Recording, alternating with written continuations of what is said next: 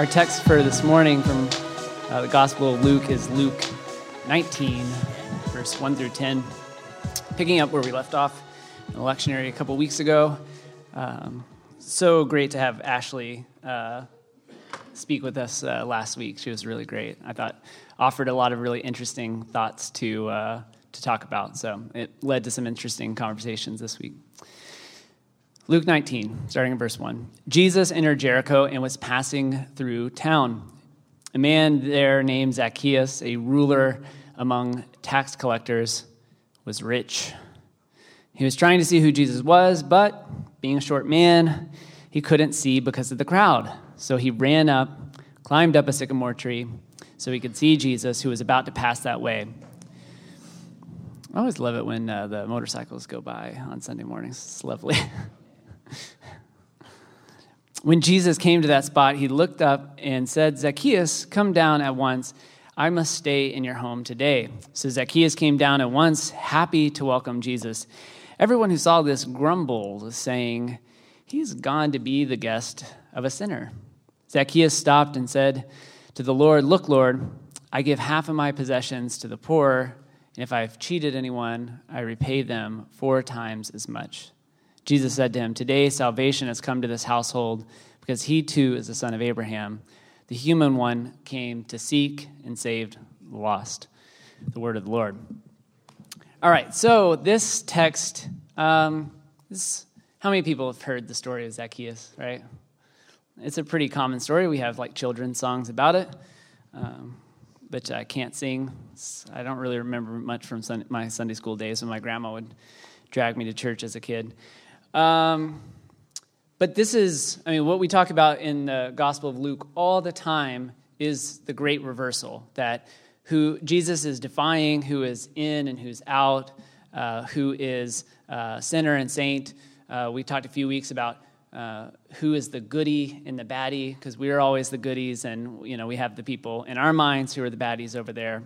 And I've already spoken at length who those baddies for me are. It's usually Christians. Right, yeah, exactly. Gotta love my own people. It's like being from Texas. Like, I can make fun of Texans because I am a Texan. I feel like the same way. It's like I can make fun of Christians because I am one. But it's really interesting, the subversion here, because the Gospel of Luke is all about the poor and oppressed, God lifting up those who are traditionally on the underside of power. And then this text doesn't follow that at all, because Jesus goes to the house of the rich guy. Meanwhile, all the good people are there just like grumbling, like, why is he going to stay with this rich guy? Like, he's usually on our team. Like, what's going on here? So, I don't know what to do with this text, to be honest. It's very confusing in light of this great reversal. But I was talking with, I'm going to have some random thoughts today, but I was talking with Eric earlier, and since this text has been on my mind, something that Eric said earlier just kind of struck me as connecting really well with this text. In so much of our lives as individuals, at different moments, come down to our willingness or ability to accept love, to be that free and to be that open. And there are moments, I think, in our lives where we're a bit more closed off to that, and we know what that feels like. And then there's a freedom when we're in a place in our lives where we're able to accept. If you've ever been in love, you know what that feels like, where you are so free and open.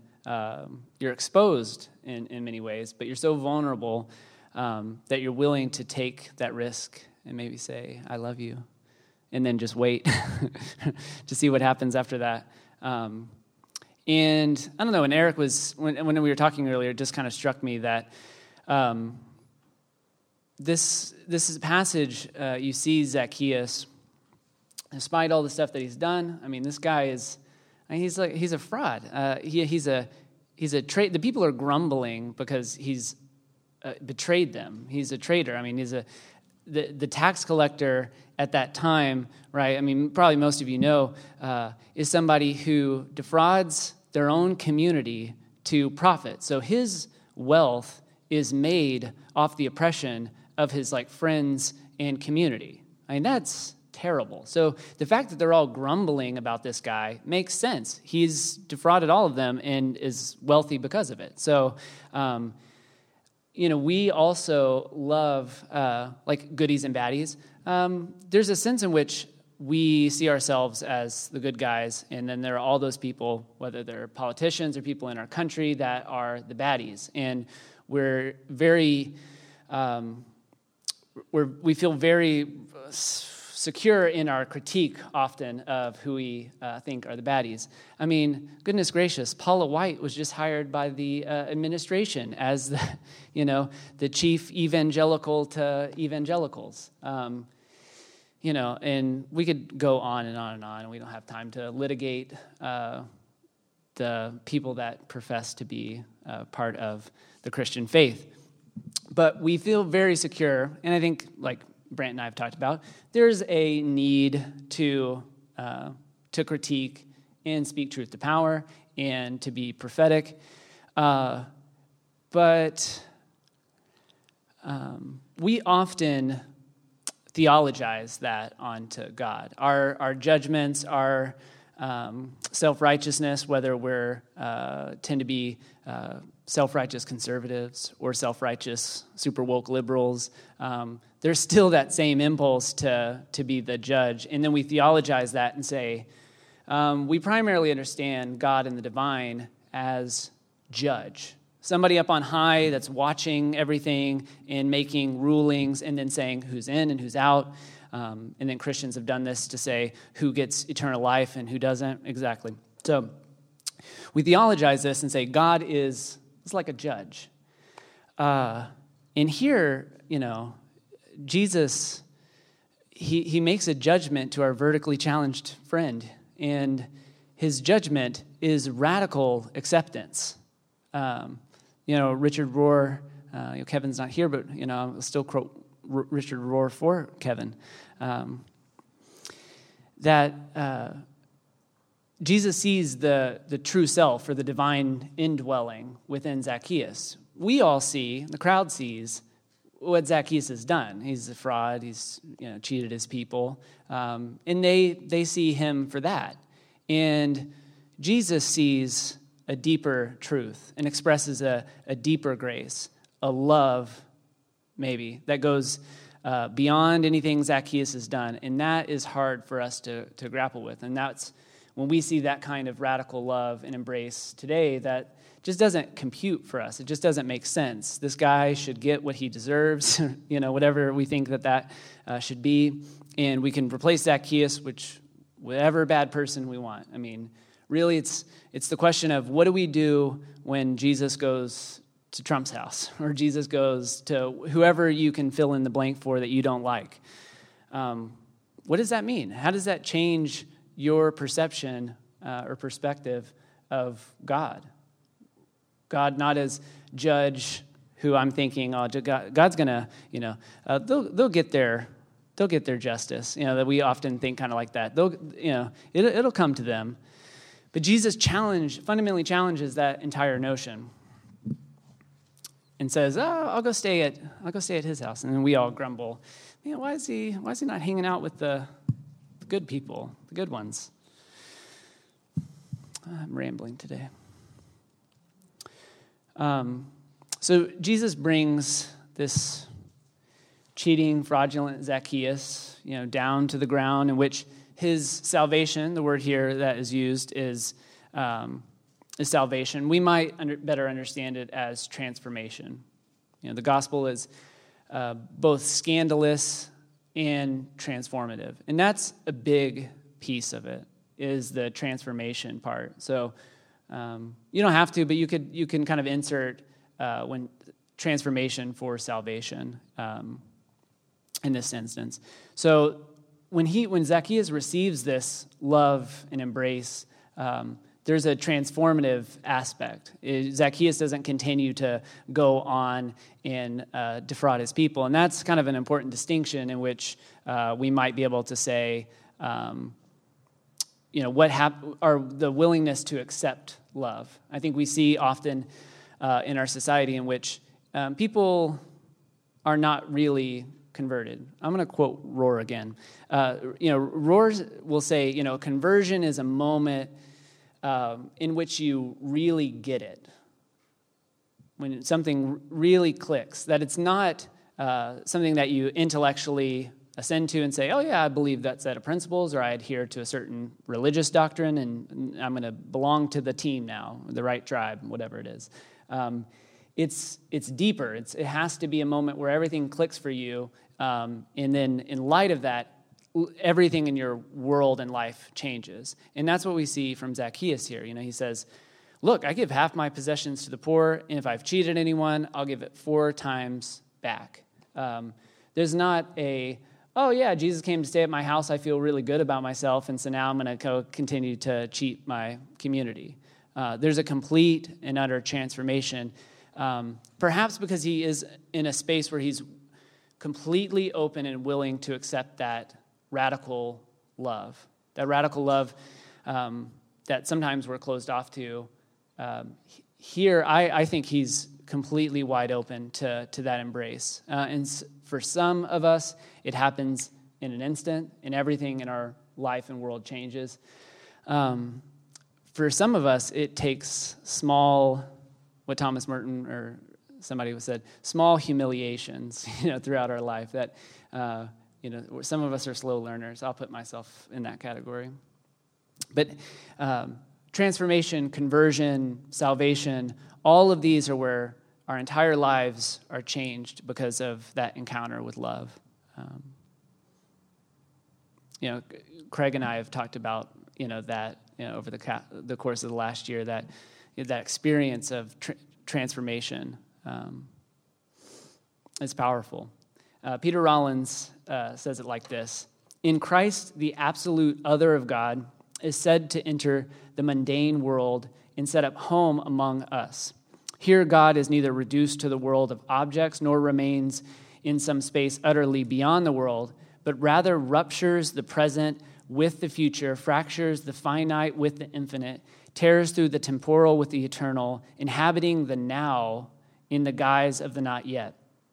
Here, God's otherness is no longer located in some eschatological realm beyond the present order of the world, but rather in an eschatological realm that infuses the present world, rupturing it and placing it into question. Here, the razor-sharp cut of God's kingdom does not presuppose a hairline gap between the present world and a world to come, but is rather that which slices through the present world with the world to come, inhabiting our world with a divine realm that is not reducible to our time and space. It's something that completely transforms the present. I think that's what we see in the life of Zacchaeus here. His world is completely ruptured by this encounter with Christ. And then we see the poverty of the Gospel of Luke again, and kind of in a different way, in a different light. And I think Luke, as a writer, is incredibly clever here. So the poverty of the Gospel of Luke is one that's always about the restorative justice. And that's what we see. It just doesn't end. It just doesn't end with Jesus going to Zacchaeus' house. That would have been kind of scandalous, but there would be no transformation. The story would just end, and you'd be like, that's kind of scandalous. So the poverty of the Gospel of Luke is one that always reflects a movement of restorative justice, an evolution of the kingdom of God that is expressed by restoring wholeness to those who are on the underside of power. So here the evolution within Zacchaeus is returning everything that he stole, everything that he cheated 4 times over, doing it with interest. And then giving away half of his possessions to the poor. It's always, the kingdom of God is always an evolution of restoring justice. So as the kingdom of God develops in each of our lives, in our lives as a community, it may hit us in one sweeping moment. It may change us. It might happen slowly over time, but it's always measured by an openness to love in a movement of justice. restoring both ourselves, our community, and the world.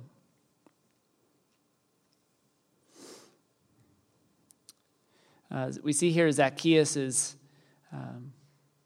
able to completely let go of a false self. Jesus sees and cuts straight through to who Zacchaeus is, who we all are. In that Thomas Merton quote from earlier in the meditation, that divine nothingness within us.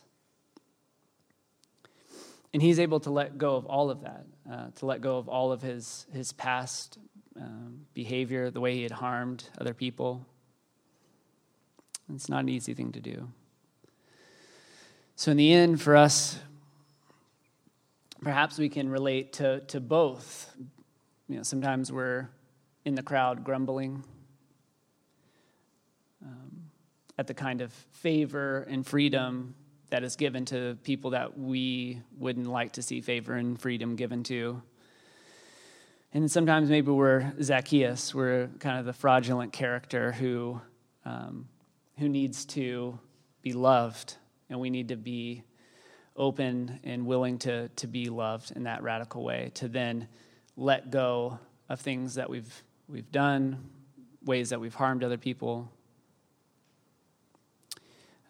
and then move towards that restorative justice, both for ourselves and maybe for others. But always in this, parabolic story that we get here, the response from Jesus is always the same. It's always the same. It's not one of divine judge looking for retribution. Jesus he's cool, man. He's just there, It's always the same. Any ends the interaction, just like very cool, right? It's like I came to seek and save the lost. It's like such a cool ending to that. He says, the human one came to seek the saved and lost. The human one is what the CEB uses for Son of God. He said, I came to seek and save the lost, which we all know is us here and now. Let's pray.